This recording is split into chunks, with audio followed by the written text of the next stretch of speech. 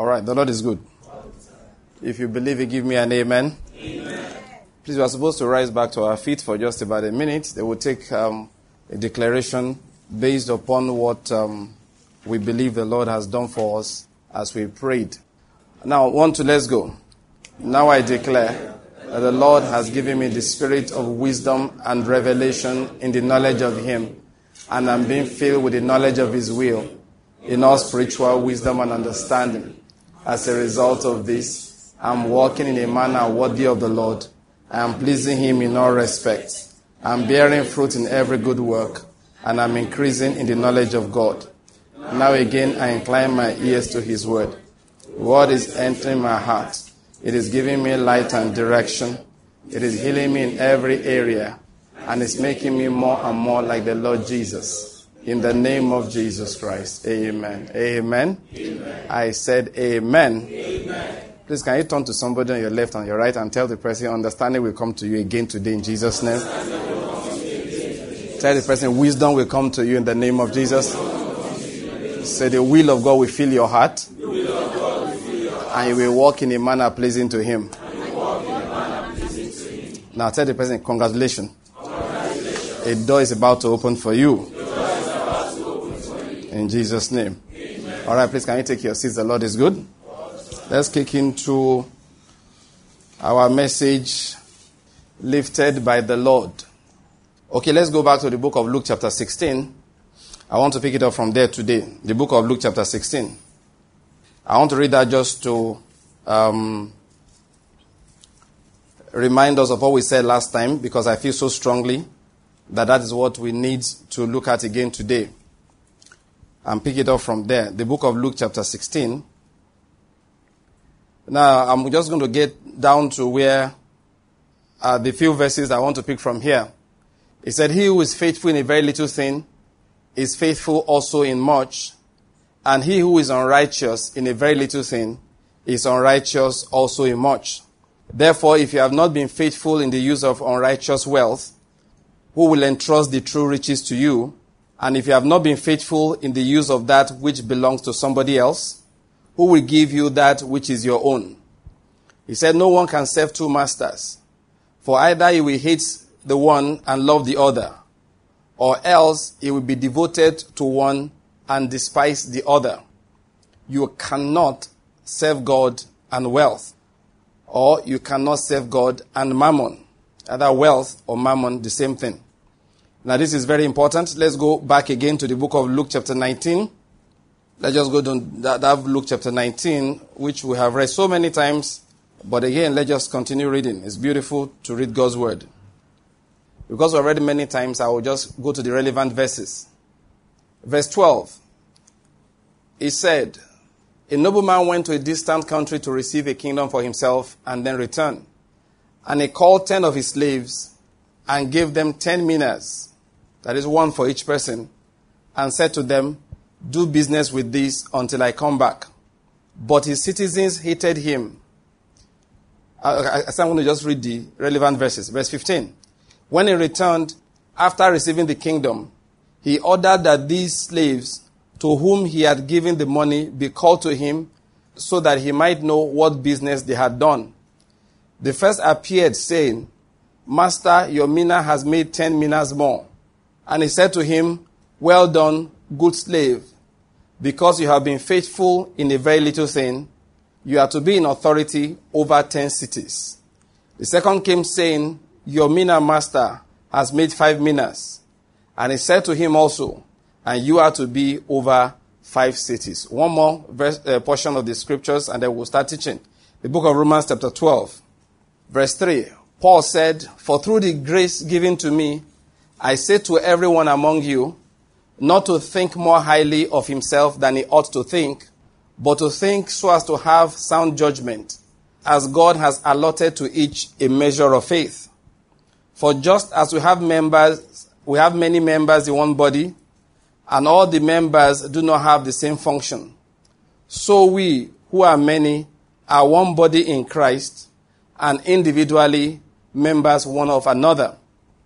Since we have gifts that differ according to the grace given to us, Now, please, before I read this verse, finish reading it, I want you to know I'm reading the New American Standard Bible, and the rendering here is so beautiful. I've not found any Bible that gives me a better interpretation. Verse 6, or translation. It says, since we have gifts that differ according to the grace given to us, each of us is to exercise them accordingly. If prophecy, according to the proportion of his faith. That is, each person is to prophesy who has the gift of prophecy according to the proportion of his faith. If service, you are to render service, exercise your gift in serving according to the proportion of your faith. Or he who teaches should do the same thing in teaching. Or he who exhorts in his exhortation. He who gives with liberality. He who leads with diligence.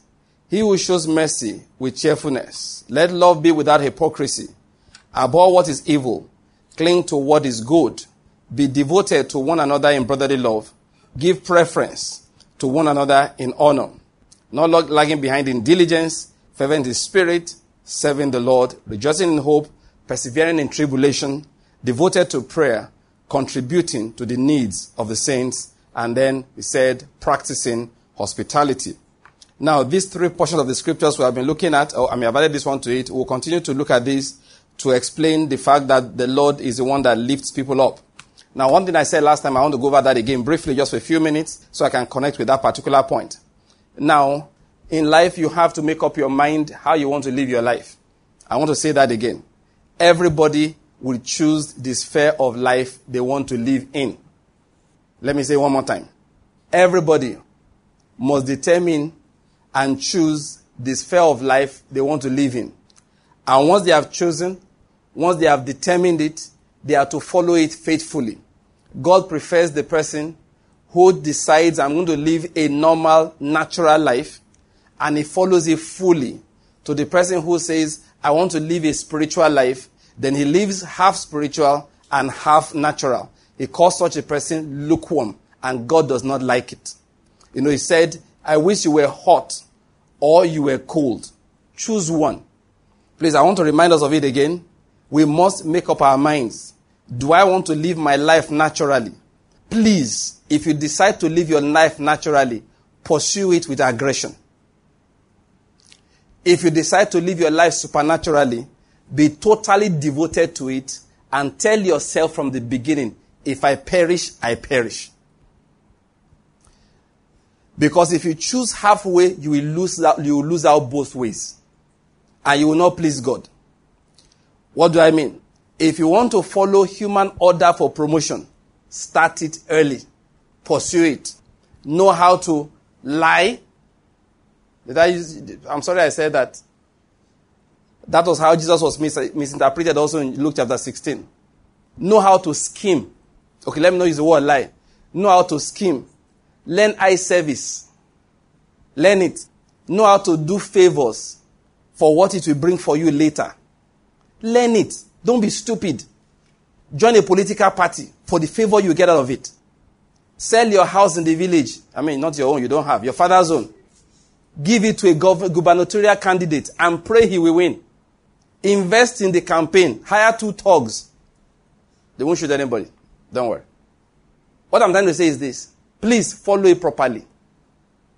If you want to go blind, like they say in Western Nigeria, be totally blind. If you want to see clearly, then shine your eyes. That this half vision is not good. You start bearing witness, testimony to things that you did not see properly. I hope you're getting my point here. This was exactly what Jesus was saying in Luke chapter 16. Now, I have not said God will not send you to hellfire. I didn't say so. I just said make up your mind.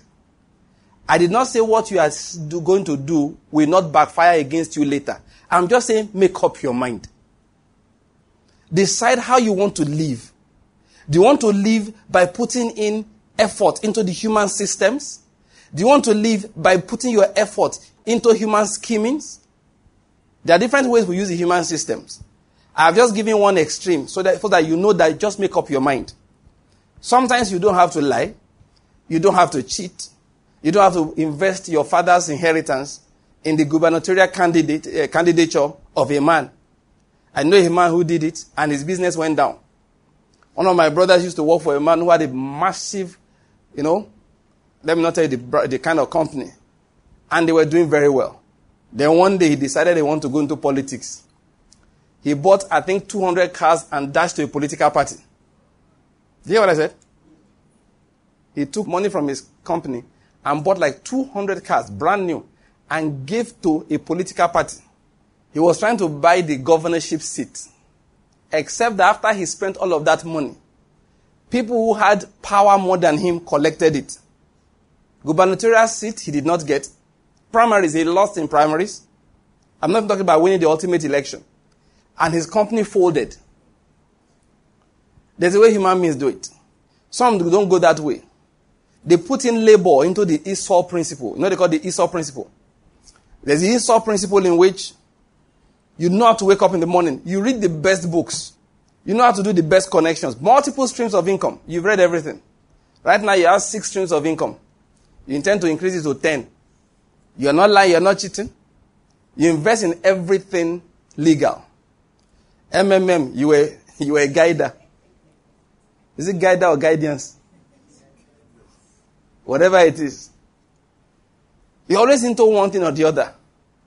Christmas time, you are selling rice and chicken. Salah time, you've imported ram from Mali and whatever. You are not a bad person. You are a hard-working person. You don't need anybody's favor. You know how to get it with your own strength. You can buy anything. You know everybody.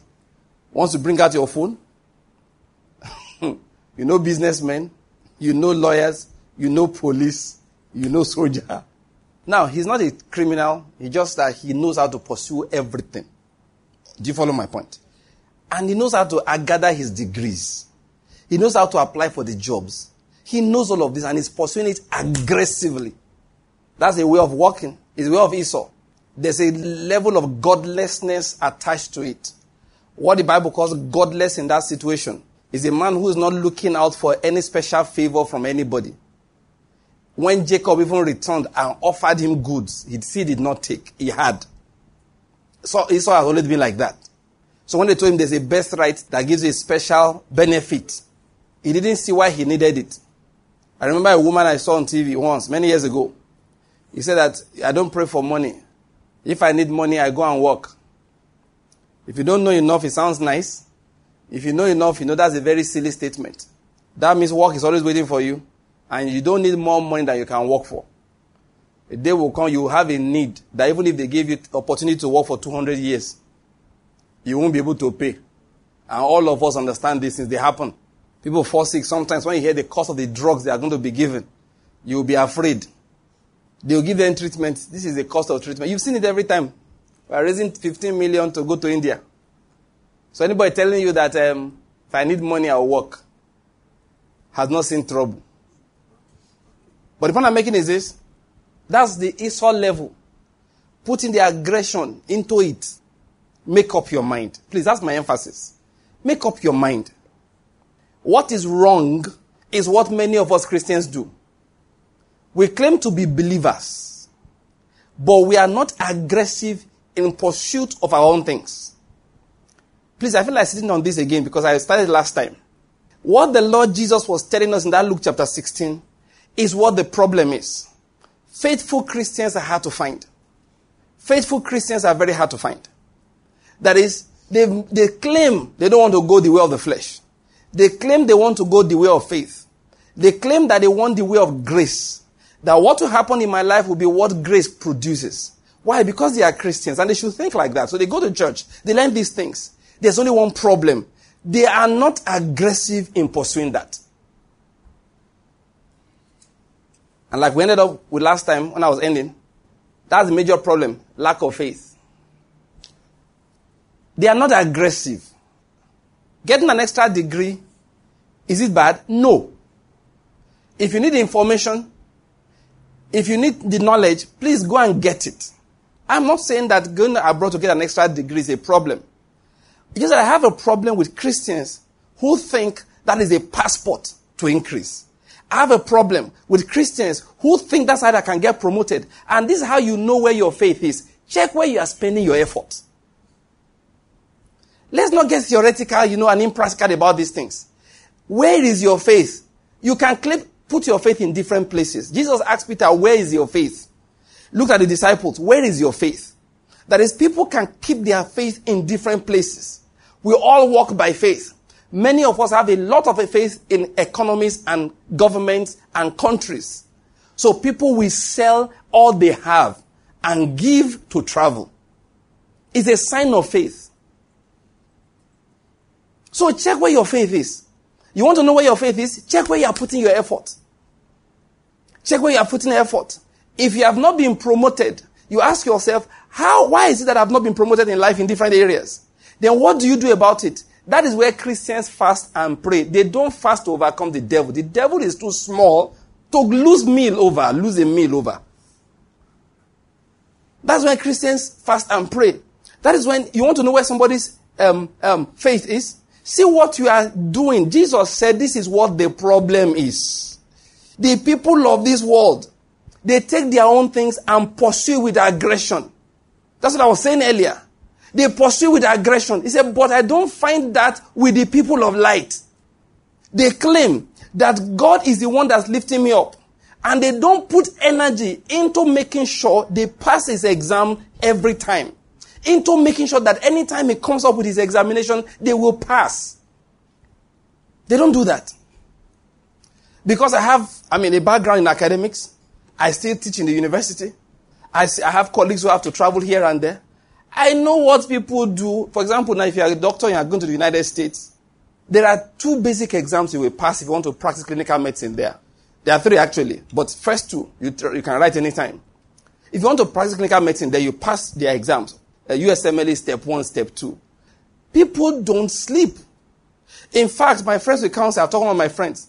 He said, if you are going to the US, what you need as a doctor is for somebody to help you so you can sit down and study. He said because if you get there, having not passed those exams, without having passed the exams, you have to read for the exams. And if you have to work to take care of yourself, it's going to be a problem. So you see people make the effort. Students, JAMB is coming up next, maybe next in 2 months' time as an example. Today you see people reading. Why? We have to pass this exam. And I'm saying to you that Jesus expects us to do the same thing if we really claim to be walking by faith. Are you getting my point?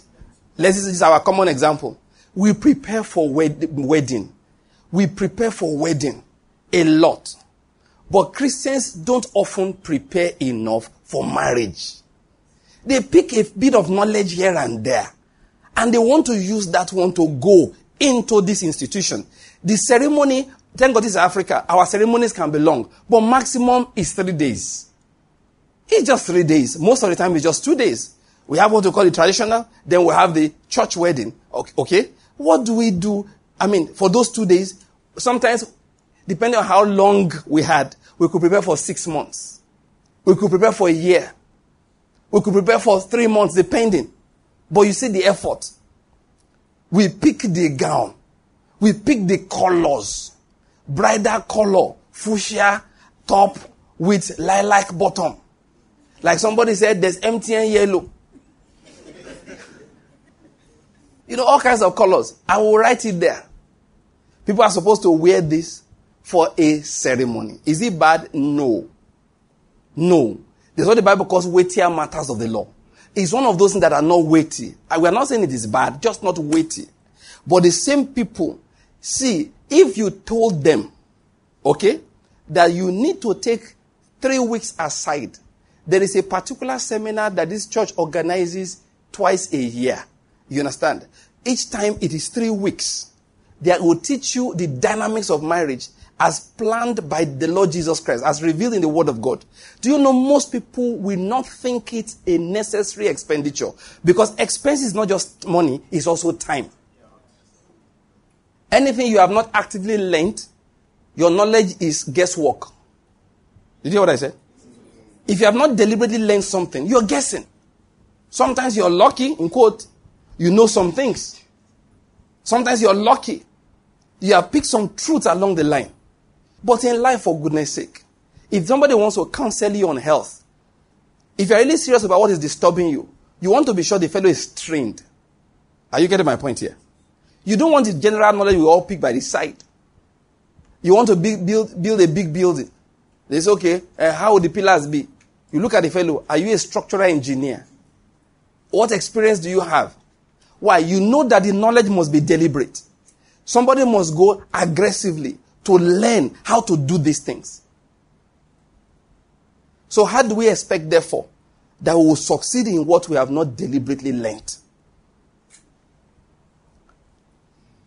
And these are the reasons why people take the first few years, take it something like marriage, and they will have trouble for the first 3-4 years, 5 years. Why? Because they are learning on the job. They're learning on the job, try and error, stumbling here and there, picking the arm. We all do that. And Jesus is saying, if you don't find results in your life, it is because you have not been aggressive in pursuing the things of light. Let me say something about light. Light and good things, they tend to be, I don't know why it's like that, but that's how God did it. It's passive. When I say passive, it's like light will not force itself on you. It's darkness that does that. Are you getting my point? To be clean, you have to bathe every day. To be dirty, do nothing. Do you understand my point? For your life to spoil, you know how you spoil your life? Just do nothing. To spoil your life, you don't have to be aggressive. Just stand on one spot and your life is spoiling away. Build a very nice house, lock the door, it's decaying instantly. It just starts decaying. You have not done anything, no. Nothing. So, I want this house well preserved, so nobody should go near. You lock the door. The roof will leak. The Bible says, through idleness of hand, a building decays. You don't do anything. What am I saying?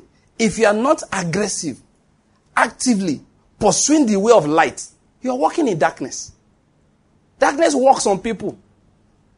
And this just drag you, walk in darkness. Darkness will walk on you. That's just what darkness does. The only way you don't walk in darkness is that you deliberately, aggressively walk in light. What was Jesus saying in that Luke chapter 16? He said, this is the problem. Those who claim that they believe that I lift people up, they don't walk in a manner that shows they really believe it. They will get the extra degree. They will do everything. Please the boss. Do everything they have to do. But they have never settled down to see when the Lord comes, what is the curriculum? What will it test us on? You know what that means? They really don't believe that is a lifter. And that's why it doesn't lift people as often as we'll expect. I've thought about it. If your heart is in politics, normal politics, and you're a believer, I can assure you of one thing. I've never read any book that teaches the right way. What most people know, just basic Christian integrity. They don't know the real thing. What I mean is this. They just know don't lie, don't cheat, don't shoot somebody, don't hire thugs. Are you getting my point? Don't rig elections. But how do you make it in political office? You know, very few, I've never read any book on it. I have hardly heard it discussed. Only once I heard a minister say something and it struck me. He said the only type we have in the scriptures for advancement in politics is Joseph and Daniel. Then I can add somebody like David to it, actually. And he tried to explain something. You see it. That none of those people desired office. None. One thing that's common to all of them, I want to just drop that. All of them were aggressive. When it comes to service, they were aggressive. You know what I believe? You can have your political desire, but God it does not want you ever. Listen to what I'm about to tell you. I don't believe. Maybe if you have information, come and give it to me. God does not want anybody to come and ask him, make me the governor. He said, don't give me that prayer point. I don't like it. Make me a senator. I don't want to hear from your mouth. Make me the president is not the Christian prayer point. Say what? The Bible makes it clear to us there's no a Christian prayer point. Now, look, I didn't know some of these things before. He said, why is not a Christian prayer point? First, he's the one that decides. Two people came to him. We want to sit on your left and your right. He said, don't discuss those things. The Father has decided who will sit there. Jesus just said, no. Those positions, they are not prayer points. Who will sit? God decides. I don't know whether you are getting my point. The only place where I see a bit of somebody can desire. Not even prayer point, just a desire. And in fact, it doesn't even fit also, because you see, what he said is if anybody desires, what Paul was saying is that if anybody volunteers to do the job. Are you getting my point? In church, being a deacon then was not an elevated position, it was a servant position. Because if anybody desires the office, he desires a good thing. And please don't forget, the office is not our modern day bishop. If you have a King James, if anybody desires the office of a bishop, are you getting my point? So we think that if you want to be promoted to be area pastor, that was not what Paul said. In a church those days, in a big church, they will have 7 bishops, 20 bishops, 30 bishops, depending on the size. In a church like the one, from what we read, that Timothy was pastoring, was the apostle in charge. They probably have many because there were thousands. And each bishop was an overseer. So if you come and say, I can handle the youth, that's what they call a bishop. You are not the person everybody reports to. See, sometimes we are reading our Bible, don't know the context. The modern day bishop, who is the head of 20 pastors, is modern day. In Paul's time, what we call a pastor now is the head of 20 bishops. I don't know whether you get my point. Yeah, he was the head.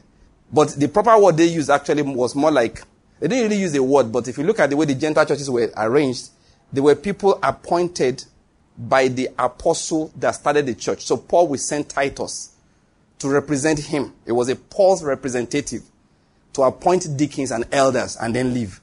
So their leadership was different from what we have now. Their leadership was a bit more complicated, They had a plurality of leadership. Apart from when you have the apostle who started the church trying to put some things in order. But now, that's just by the side. So then, when he said anybody desires the office of a bishop, he's talking about, look, you volunteer to serve. That's what he was talking about. But to be a ruler, you read through the scriptures, Jesus told them, look, listen, leave that thing. He said, do you want to be a ruler? Yes, go and learn how to be a servant. Whosoever will be the greatest amongst you, let him be the servant of all. Now I know. One day I'll be president, it's not a necessary desire. If you had it in your mind before you listen to me today, after today, throw it away. Seriously. He can arrange, he will arrange, if necessary. If that's his plan. He doesn't make presidents by choice, by human choice. He doesn't make governors by human choice. No. He decides, based on certain criteria, who is choosing each particular point in time. He's the one that decides. He'll just be opening the doors. Listen to this. He will be opening the doors. When the time comes, that's what he'll be doing. He'll be opening the doors. You will find yourself being carried by what my pastor used to call those the rivers of Zion.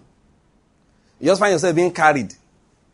You find yourself being carried, being led into places you did not plan for. Things you did not plan to do. You are being led to them. Places that you did not personally desire. Events will carry you into those places. Our Bible examples are genuine examples. Daniel, you know how he got to where he got to.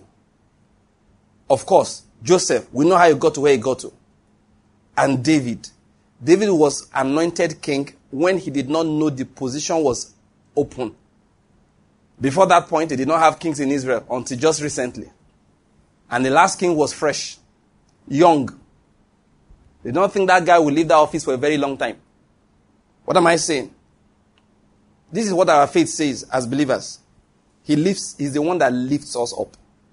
And I'm challenging everybody today to therefore be aggressive in passing his examinations. We should be aggressive in committing ourselves to him. Every Christian should put this in your mind. We should all put this in our minds. If I perish, I perish. Start life with it. I don't know whether you're getting my point. Start life with it. The terminology is give your life to Christ, not invest in Jesus. There's a reason why I'm just so strong about this. The terminology is what? Give your life to Christ, not invest in Jesus. Jesus said something clearly. If you want to find your life, it's because you lost it. If you want to, that is, those who are coming to invest in Jesus get nothing. Those who find their lives are those who decide to lose their lives. I'm losing my life for Jesus. Even if I become nothing in life, I don't care. As long as I'm pleasing to him on a daily basis. You are getting the point. Listen, every believer must get to that point. Listen, I believe anything we set in front of us, apart from Jesus, apart from pleasing him, he says, seek first the kingdom of God and his righteousness.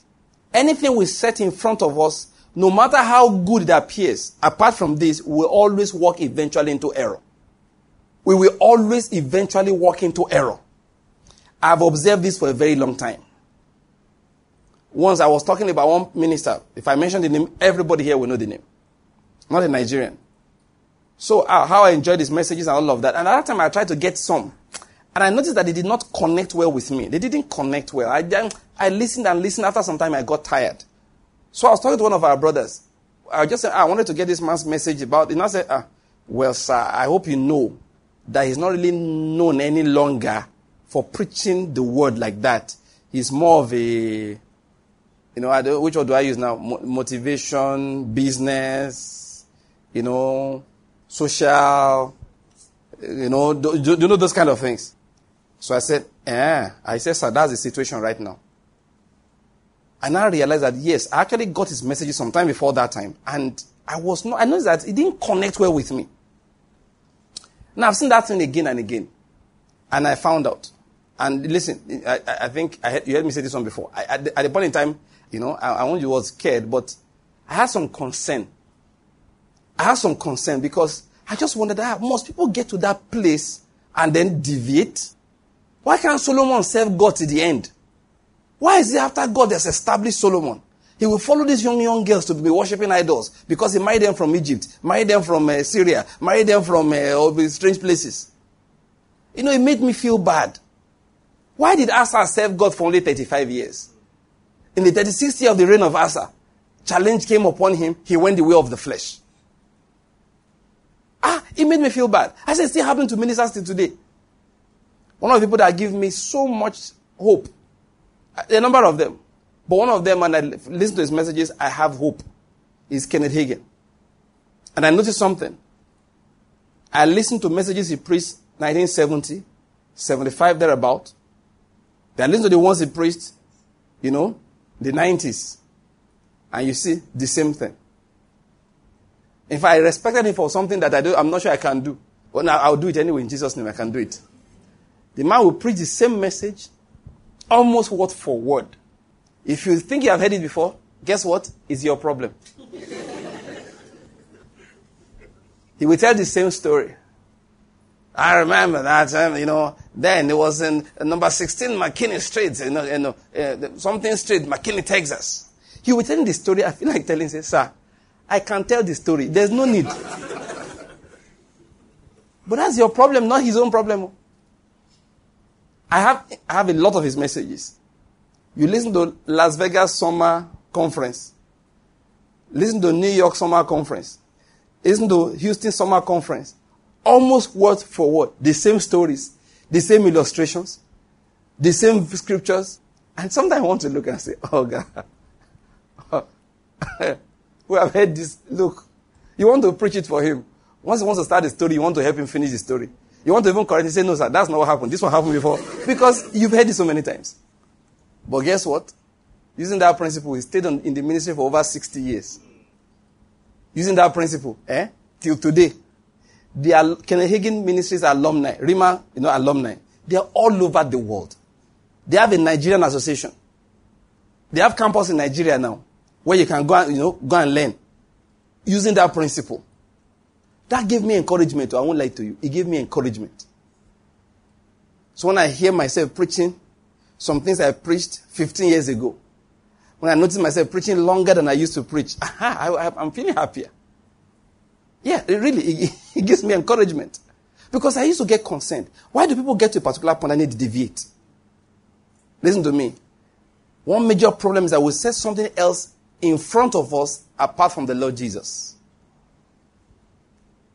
Many times, what we have in front of us is his blessing. For example, I must build a temple. A man like David says that in front of him. This is how it works. If you set that in front of you, a man like David sets in front of him, I must build a temple, he will sin. If Jeroboam sets in front of him, this blessing shall be permanent. what the Lord has done for me, it shall be permanent. If he sets that in front of him, he will build idols. Let me tell you, if God puts you on the throne, sit at the edge. If they say get up, jump up quickly. Don't be afraid to lose it. I see churches doing programs to retain members. That's how they will go away. Because it is God that will scatter them. Why can't you announce that there's another church now down the road, they are bringing a minister to town, somebody I love very much, please, I want you guys to go there. They will still come back. And if they don't come back, remember, a man can receive nothing except it is given to him from above. Once I was invited for a program in Onitsha. Big denomination. Massive, one of our Orthodox ones. I found out that the other rival Orthodox church has a program the same time. So my host said, they started their own 2 years ago. Because our own, they move. The whole of town will come there. When I was teaching in this particular one, I was supposed to take one of the seminars. They had 12 classes, and I was one of the teachers.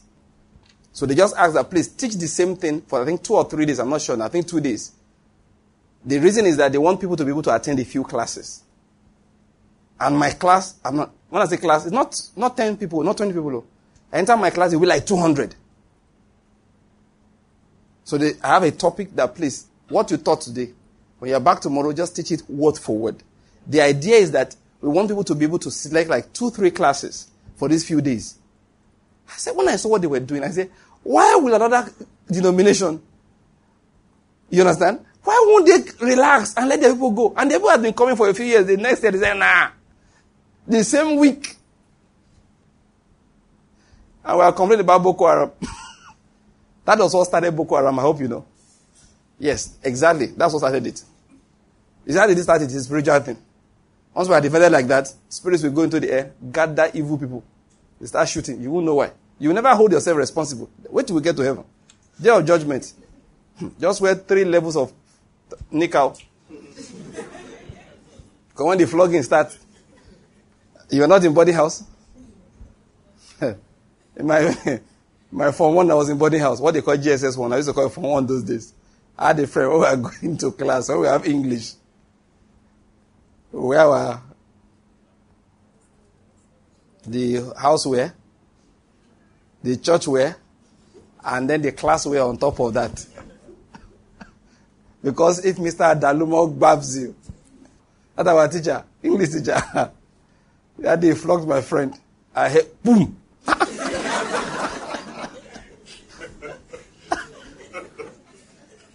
He said, Baba, kilo gozi di.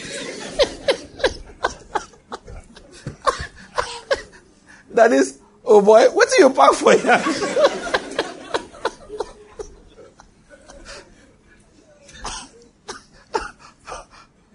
The Lord is good.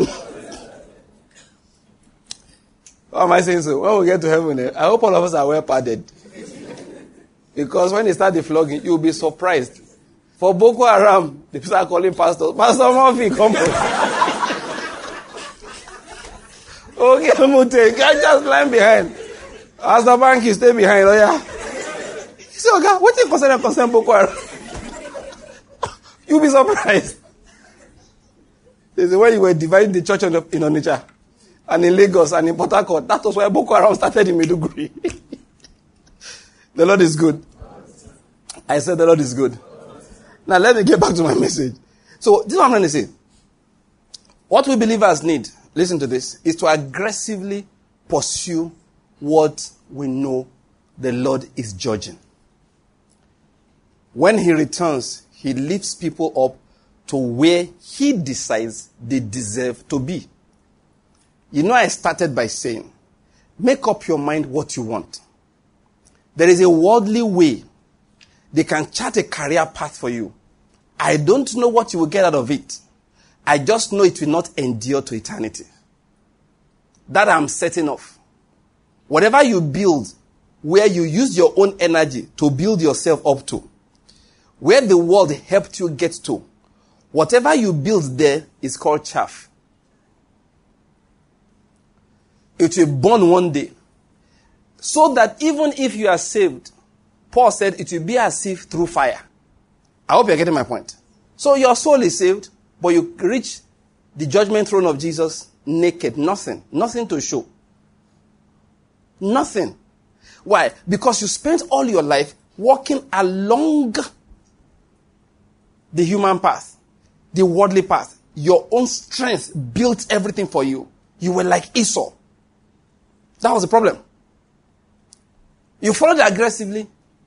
You got things in life. Listen to me. Like I said, I don't know what you're going to get. You probably will get a lot of things. Many people celebrating now. Many people celebrating the result of their choices. We regret those choices when Jesus comes. Because right now, they made the right moves. And they built a house. They built a second one. They built a third one. They got a chieftaincy title. They became recognized in the society. So they start teaching other people. This is how to make the moves. No matter what your human moves get for you, it will not cross the day of your death. Jesus will not accept any one of it. God does not accept sacrifices he did not dash you to offer to him. I don't know whether you hear what I said there. When he wanted Isaac, he first gave Abraham Isaac. When he wanted a ram to replace Isaac, he supplied the ram. The principle of God is the Lord will provide for himself a sacrifice. That is the principle of God. He will provide for himself a sacrifice. You know what Jesus said? A body you have prepared for me. When God wanted him to offer a body, he prepared it and gave to him. Say, now go down with this. That's how the Lord moves. That's why I will say that, listen, what we need as people is to fix our eyes on Jesus alone. He gives you a throne. Don't worry about the throne. Look at it like Paul said. Just know this thing will perish with use. Just leave it like that. Every morning, walking, pleasing to him should be the primary thing that concerns you. Listen, I feel like resurrecting that expression again. Die to self. It was a very popular expression those days, 20 years ago, 30 years ago in Christianity. Dying to self. People need to do it again. What does it mean to die to self? If I perish, I perish. But we must be fully committed to following this Jesus. So that whatever we attain in life becomes purely, like Paul said, I am what I am by the grace of God. That's it. I am what I am by the grace of God. That is not my plan. It's what he prepared. It's not my plan. One major problem, with Christianity. Yeah, it's with life. And that is an issue with Christianity, therefore. That is where it is strongest inside Christianity. Is that of trust. God just wants people to trust him. Listen to this. He told Abraham, follow me. There's a land I'm going to show you.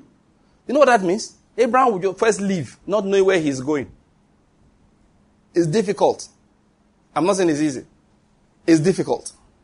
There's a land I will show you. Where is it? Don't worry. Just follow me.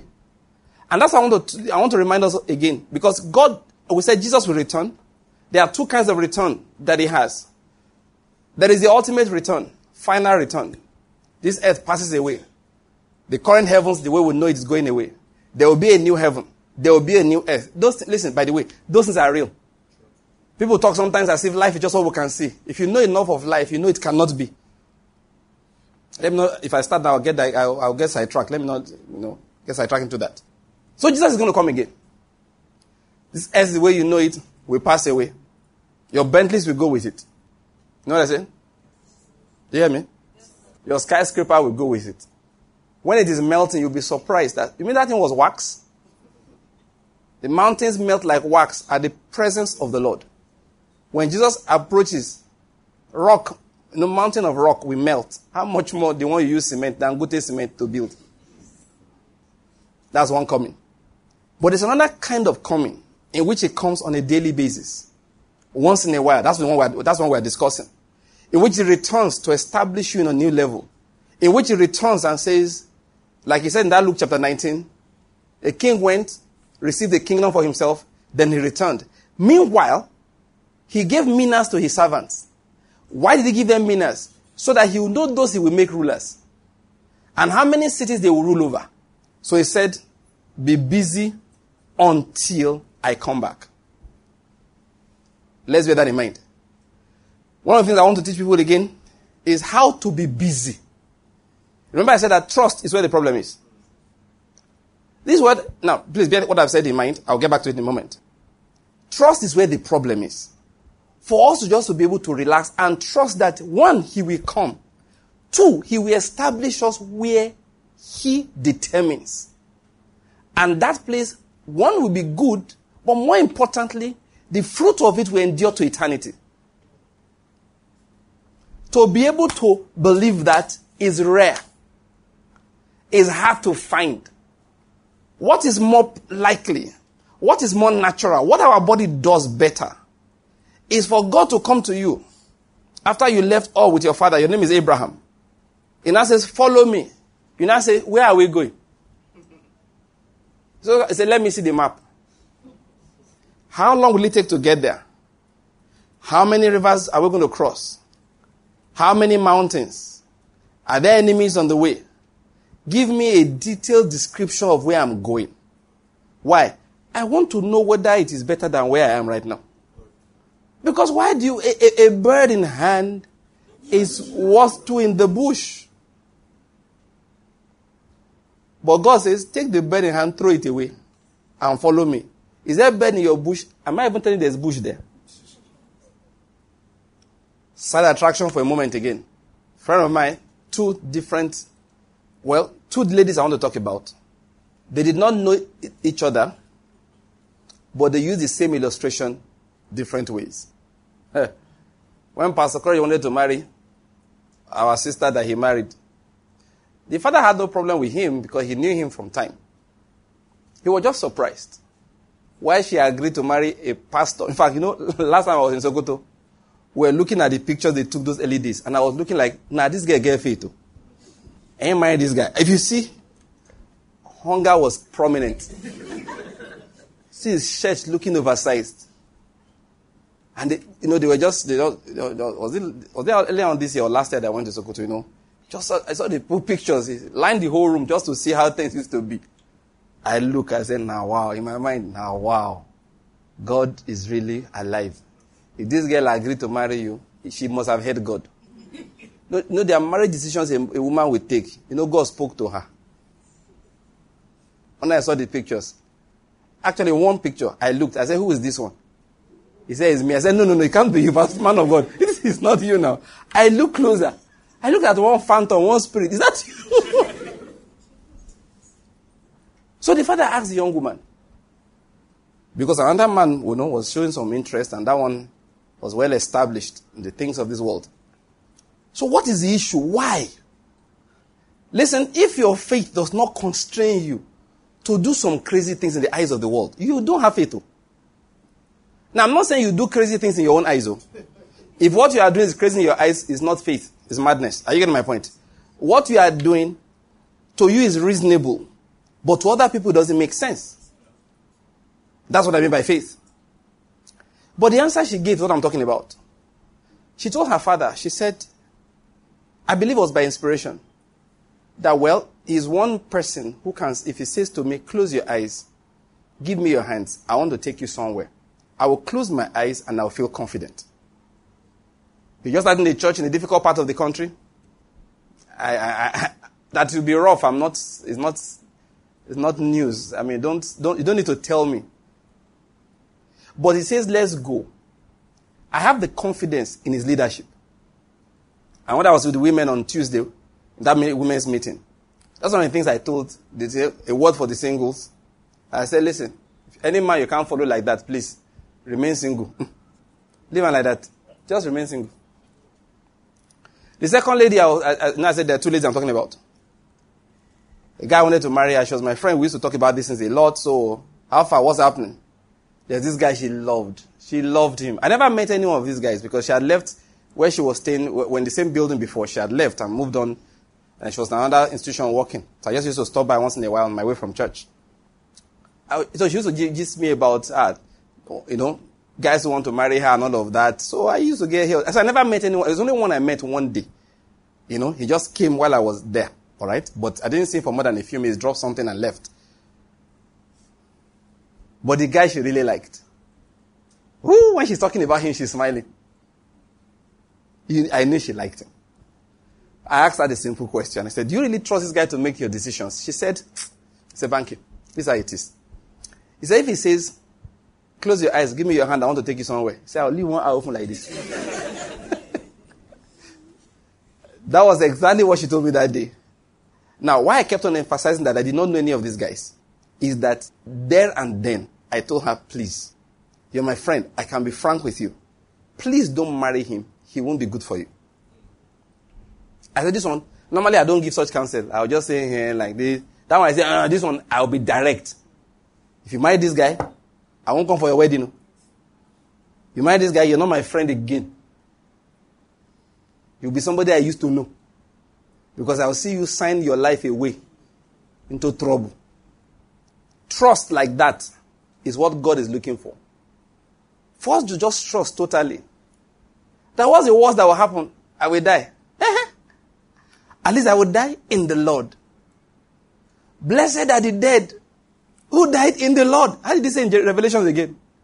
Those who slept in the Lord. They are blessed. If I died following him, let me tell you the truth here. These are personal discussions between me and the Lord. My wife was not even there. But now, she's hearing too. I told the Lord recently, I said, look, Lord, you can't do anything to me. I just need, even if you send, somebody to blow me up to pieces, I don't have a problem with it. Let them beat me up, beat me badly. I really don't care. I just want one thing from you. Let me just be sure you sent them. I don't know whether you're getting my point. That's just my own. If he's from the Lord, listen, I'm not saying pain will not pain me. I'm just saying that I will be glad knowing that I died in the Lord. That precious in the eyes of the Lord is the death of his saints. I like that one. I don't mind. God wants people that will follow him that much. Let me tell you what impressed God about Abraham. Never forget this. People think that God was impressed. The most precious thing to Abraham, he gave it to the Lord. This Sunday, what are you going to give to the Lord? When Okemukte and Co are broke, doctrines they come up with. That was not what impressed God in the gift of Isaac from Abraham. It's not Abraham loved me so much, he gave me everything. Listen, love as far as it is in the direction of God is not decided by the size of the gift. It's the other way that it matters. Love towards you from God is decided or is expressed, that's the word, is expressed in the size of the gift. For God so loved the world that he gave his only begotten son. You understand? God loved the aliens amongst you. You understand? And he gave him food. That's God. When God is loving people. When people are loving God, go and check it. The gift never it never counts. What counts is what is behind the gift, something else. It is something else. Jesus said, if a man loves me, what will he do? He will obey my word. So what impressed God with Abraham's gift was not the size. It is so precious. From Sarah, the only son. That's not what impressed God. What impressed God was trust. That's all. That Abraham trusted me so much. And go and see what Paul said when he was explaining it. He said he believed that the one who has promised in saying, in Isaac will your seed be. He trusted that God was able to raise him from the dead. That was why God got up and said, I swear by Almighty God. That's what God said. I swear by Almighty God that in blessing I will bless you. I will make your name great. If anybody insults you, I will behead him. Anybody that does not like you has hated his own life. God, you know what called excitement? It was not the size of the gift. It was the size of the trust. You know what God is asking for today? The Abrahams of this generation who will trust him with their lives. Who will not say, give us a map of where we are going. Who will just say to him, once we can see you in front, we are fine. Once we know that where we are going is where you are leading, we are okay. Listen, there will be people who will listen to this. Some may be here, I don't know. Listen to this somewhere else. What I'm preaching today. One day they will wake up. They are the president of a nation. The person just found out I'm a president of a nation. And I never desired it. I didn't ask to be. One day just put a book in my hand, swear. I faithfully, swear to execute the office of the president of the Federal Republic of that country. I don't know which country. And I'm telling you, today's message, somebody will listen to it. And while he's listening to it, are you getting my point? He will say amen, not thinking of himself. That's what I'm talking about. But let's sit on our message. That's just a prophetic word. This is a message that God said, I'm looking for people who will trust me like Abraham did. That all that matters to them is that they can see my back. When I say my back now, that is they know where I'm going. I said, just follow me. They're just, okay, he has moved 10 steps. So the next the next season of their lives, they are executing everything within their power to match the 10 steps they've seen the Lord take. I hope you're getting my point. They're not looking for anything great. What is greatness as far as they are concerned is that I saw the Lord move 10 steps in this direction. I must complete the number of steps he has moved in.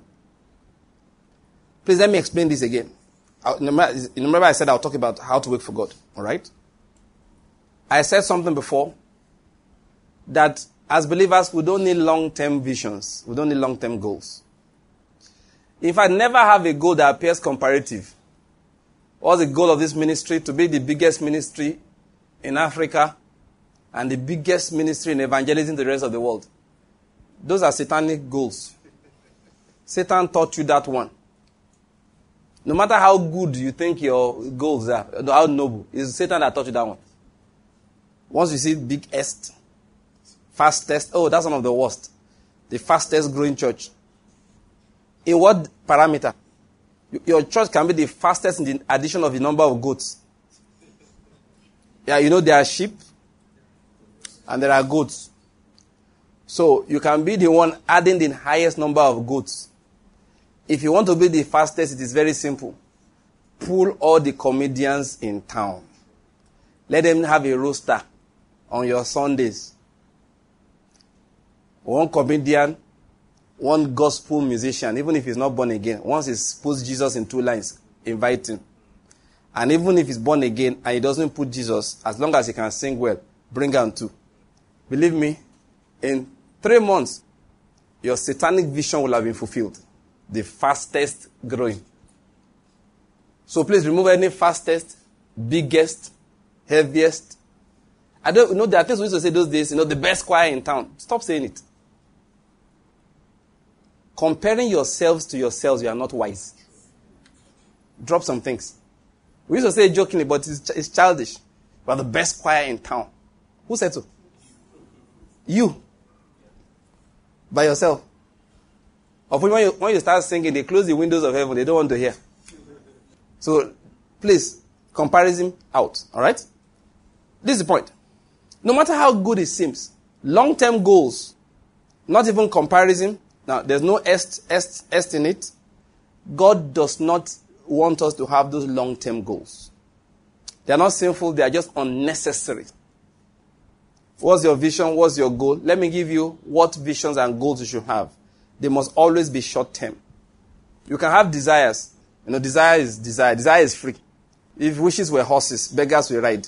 So you can have desires. You want to be like Raymond Bonke. It's a desire. It's a good one. You want to be the next Idahosa. It's a desire. You want to be Idahosa, Bonking, and Graham put together. It's a desire. You can handle the anointing, fine. It's a desire. Nothing wrong with it. But it's not a goal. The problem with a goal The problem with a vision is that you walk towards them. Desires, it can just be there, not a big deal. But goals. Now, you say, okay, is that you don't have long term? Yes, I'm saying it. I've said it many times. I've thought about it, and I think you shouldn't have. Should you have any at all? Yes, short term. And how did Jesus say it? He that is faithful in little. So anytime you are giving little, have a goal. Are you getting my point? Have a vision. Have a plan to execute faithfulness in the little. You know why? The next one is a gift. I don't know whether you're getting my point. The next level is a gift. The next level is a gift. When the king returns, he will decide where you will rule. And when those people were walking, they did not know being rulers of cities was the aim. The king will come and tell them, sit at my right hand. Come into the joy of thy Lord.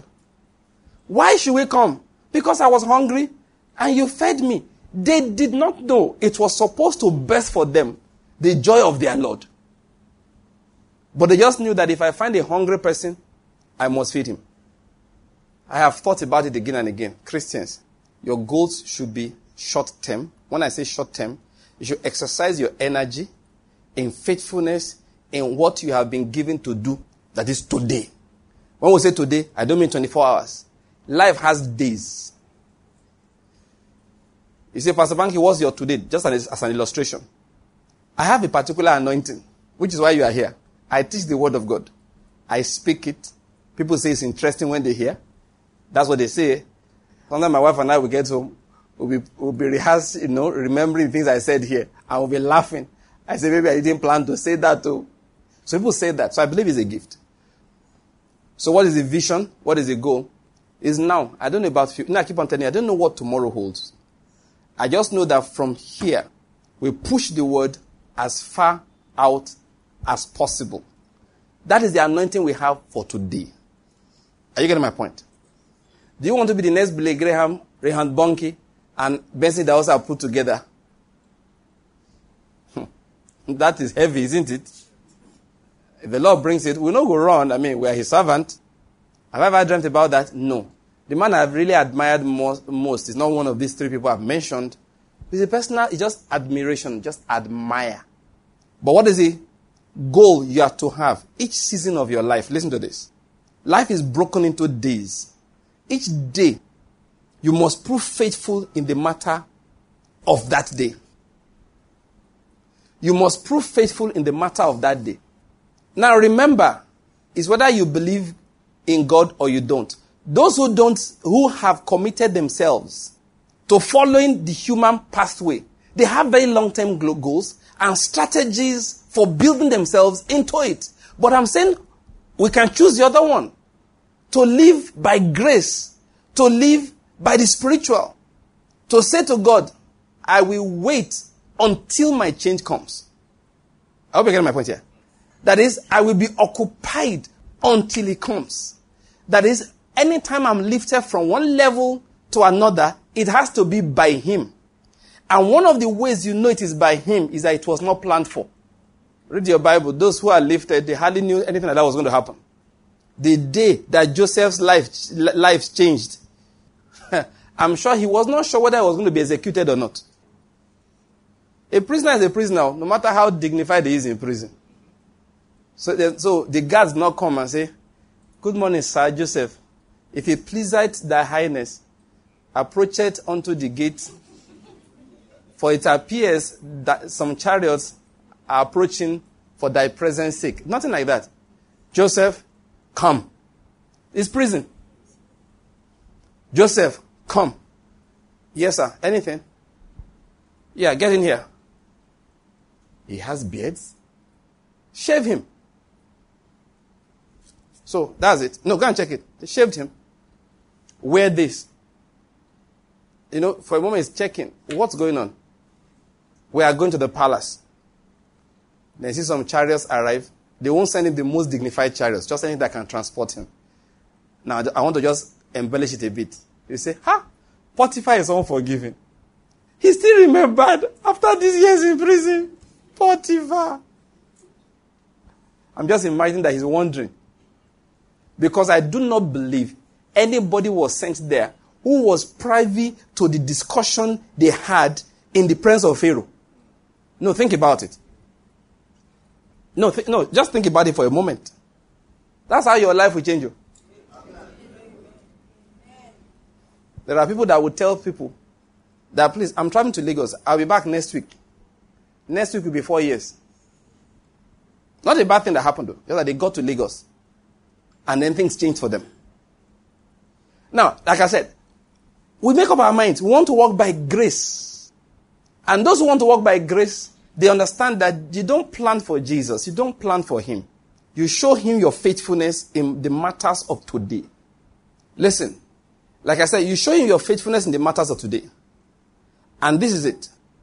The amount of effort you put into the matters of today is a sign that you believe that he's the one that will lift you up.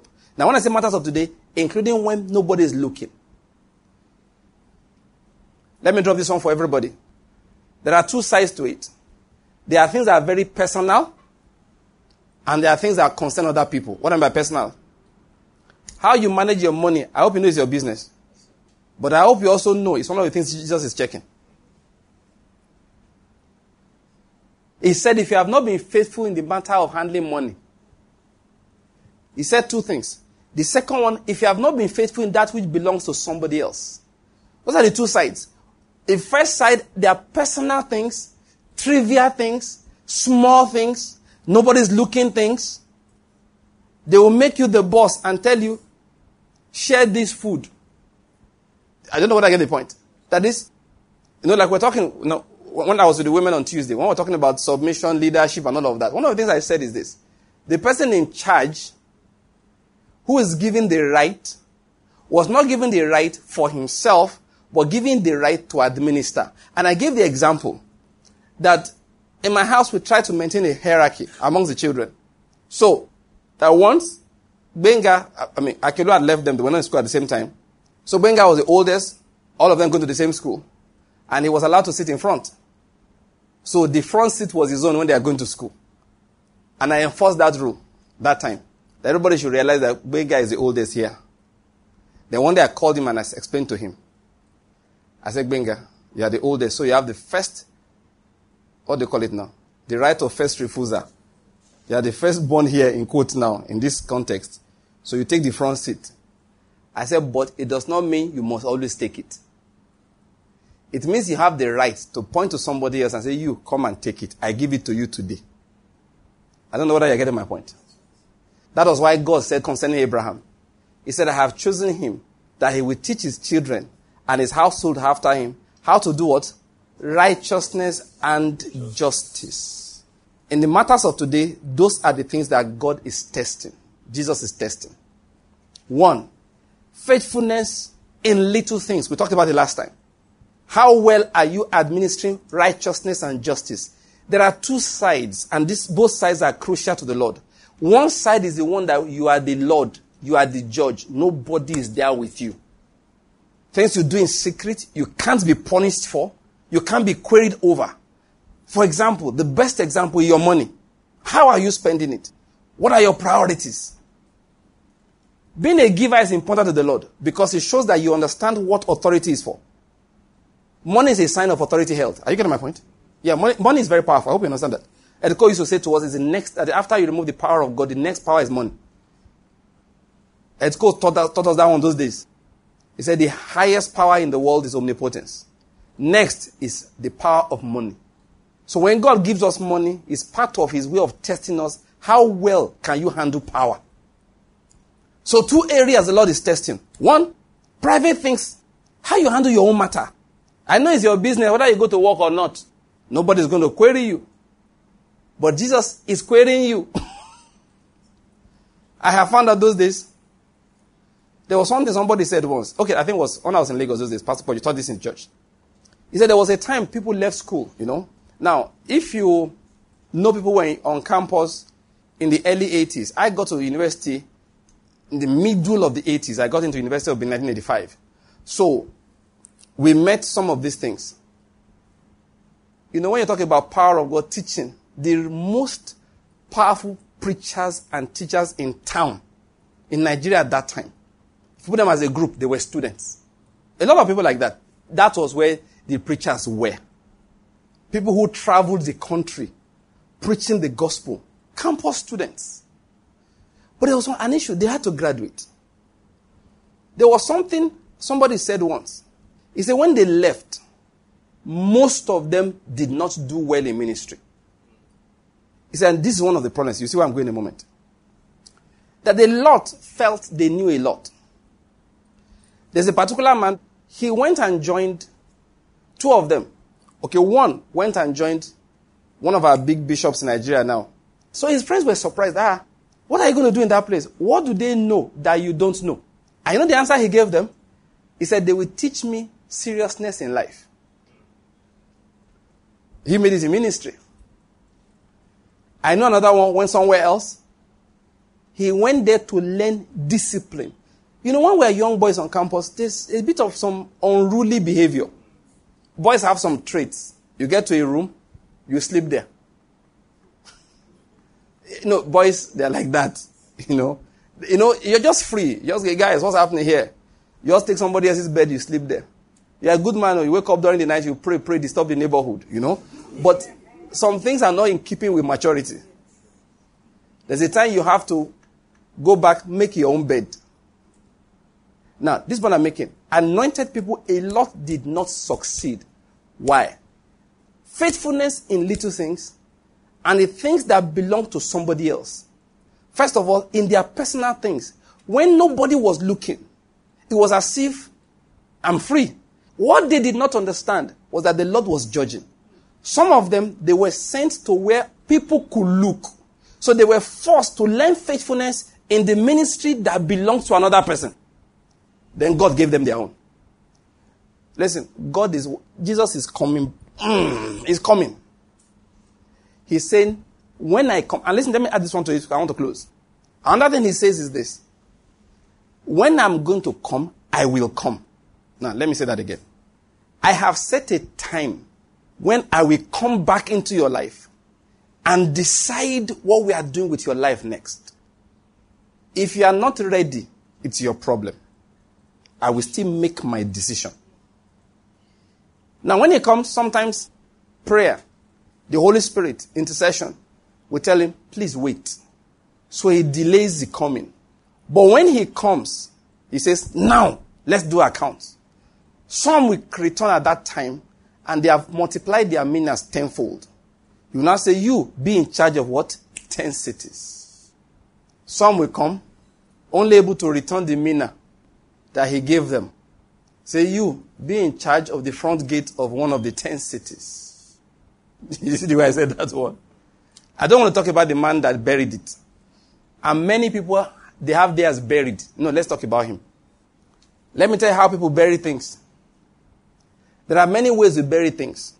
We bury things because we are not even where he said we should do business. Occupy with this until I come. This environment is not good. Let me go to a good environment. Let me lend this to somebody. You can't use, okay, bury it for me. When I come back, you give it back to me. It's one reason. Let me say something to you. There's a reason why God gave you life. He's testing you on how you are using it. Satan does not want you to use it. And he will use everything within his capacity to pull you away from where you can use it. Most of the time, he will tell you, you will die poor if you continue like this. Is a threat. Listen, about the only thing Satan has is that threat of poverty. Many times I see brethren up and down. I have never seen anyone that with conviction, that is truth in the heart, said to me, I need to pursue the purpose of God. As brethren are packing this, there's job here, there's work here, my children.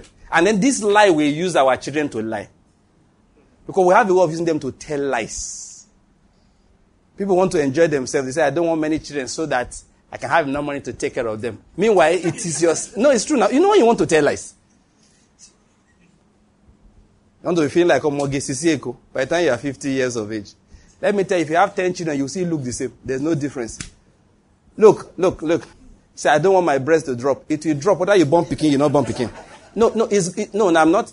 Look, I'm not trying to be funny. It's medicine. It's life. If you want bunch of them, burn them. Stop deceiving us, my friend. Selfish people, thinking only of themselves. Now be making it look as if it's the children they are thinking of. Rubbish and nonsense. I want to even take them abroad. Did you go abroad before you reach where you are right now?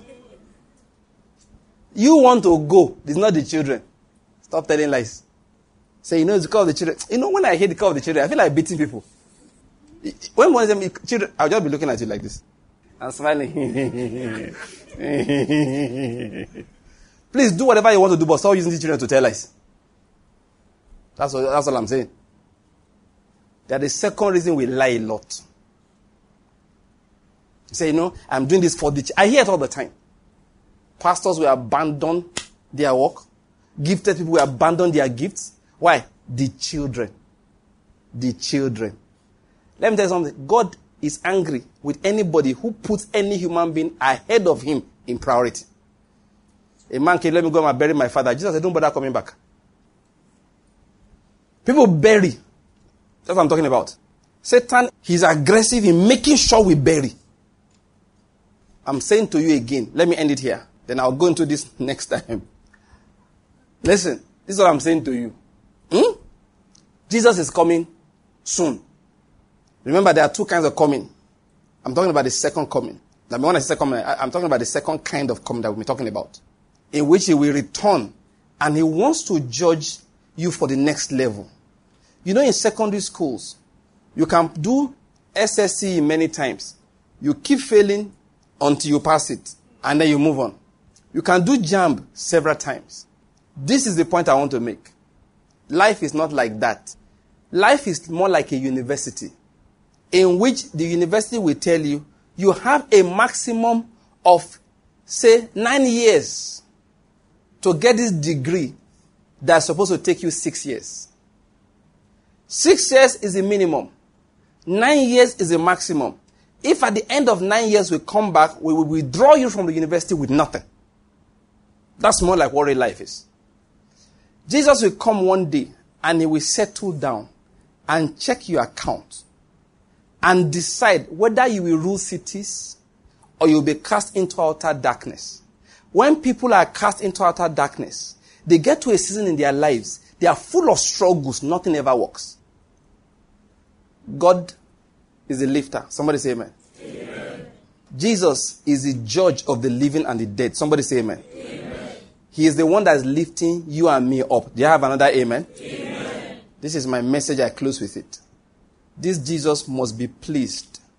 We must walk like he is going to test us. We must put aggression into it. We shouldn't care whether we fail in life, generally speaking, as long as we are pleasing to him. There is a season, each season of life. He said, I'm going to test you. I'm the one that will take you to the next season. And what I have preached this evening is that you don't need a long-term goal for the other seasons. You know why? You don't know what they carry. You don't know where you are going next. You don't know where he will send you to. But in this season that he has placed you in, he said, one, I want to see faithfulness in little things. I want to see faithfulness in how you manage money. Go and learn how I want Christians to manage money. There is seed for the sower and there is bread for food. Be faithful. Be faithful. Don't use worldly methods to balance your uncertainty, which is what the Christians like to do these days. Christians will like to do. We want to follow God, but balance it with a bit of worldliness, security, immaterial things. And then we'll come openly and say we are serving, we are believing God. Jesus is testing that. He wants to see how much you have learned to do righteousness and justice. He wants to be sure that you've learned to pursue purpose and the pleasure of God. And he wants to know how faithful you are as a custodian of the talent that he gave to you. Those are the things he's testing. And until he comes, we must learn to wait. What is waiting? Waiting is not sitting down doing nothing. Waiting is preparing for him to come. I don't know whether I get my point. Waiting is knowing the season I'm in and exerting all the energy. It took 25 years for Isaac to come. Why was Abraham not tired? Because in that period, there were many things that Abraham was learning. Why was he able to hold on faith for 25 years? I used to think 25 years was a long time. You know, when I was a young, small boy, 25 years, oh boy, you try. Oh. Now, I'm scared in quotes now. Because I realized that since I left university, 25 years have passed. It's 27 years last month. And I realized, oh boy, if you have wasted 27 years thinking that it's a long time, you don't pass now. Won't let me stop talking. I hope you've learned something. I hope you learned something. Please let me just say it again. Make up your mind. Which direction do you want to follow?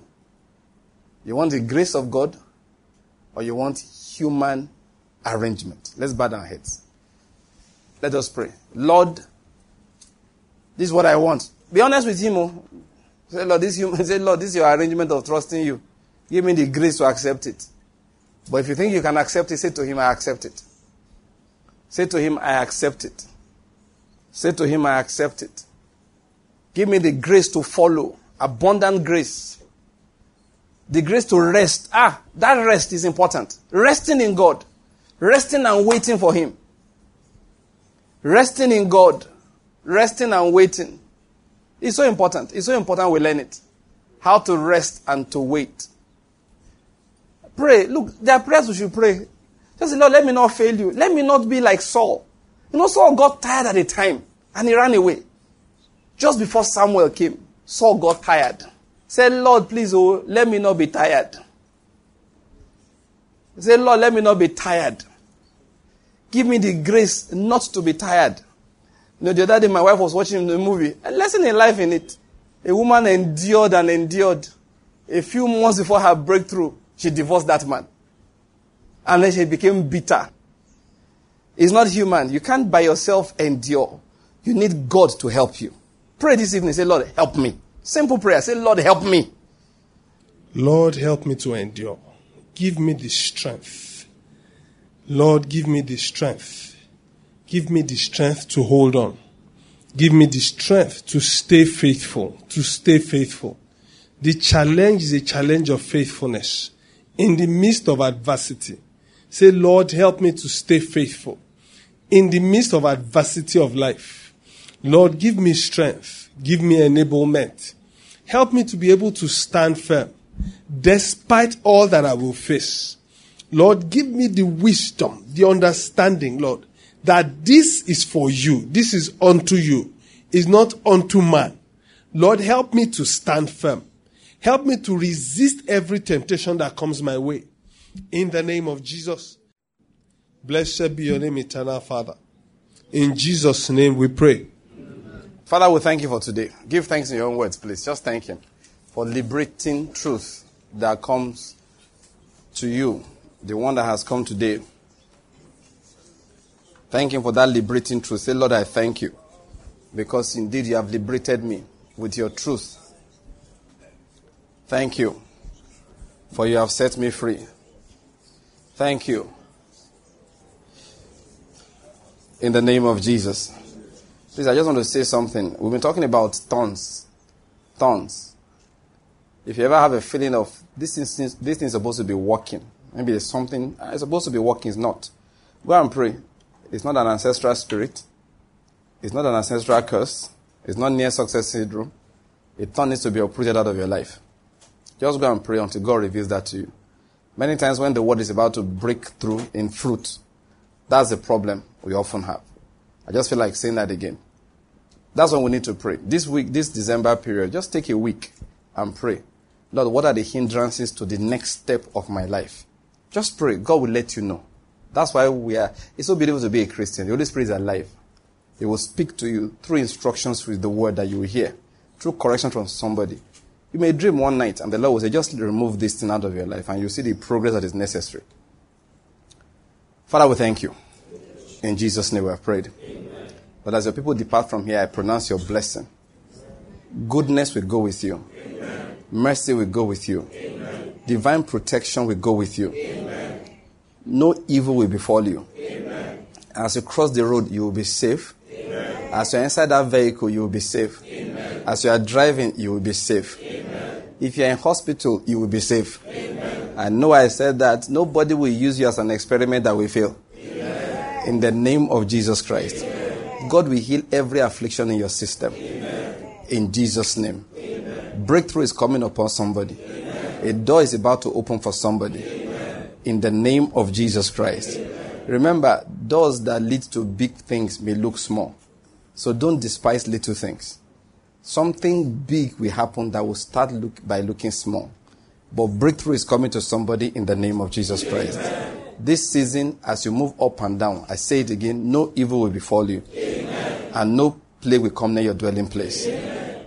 The criminals, they will not find you. Amen. They will not get you. Amen. In the name of Jesus Christ. Amen. Your goods, they will be safe. Amen. Your goods will be safe. Amen. In the name of Jesus Christ. Amen. The peace of God that passes all understanding will guard your mind. Amen. Nobody will run mental. Amen. Because of the pressures of life. Amen. The peace of God will garrison your soul. Amen. In the name of Jesus Christ. Amen. If you have been blessed, they give me another amen. Amen. Now let's share the grace in fellowship. Those coming for the first time, just open this magazine to this last page. All right, let's go. Because of the grace of the Lord Jesus Christ, surely we have passed out of death and we have passed into life. We have passed out of darkness into the light of Christ. We have passed out from under the curse into the blessing. All things have passed away in our lives. We are now filled with the Spirit of Christ. We live above sin and walk above the devil. Because we are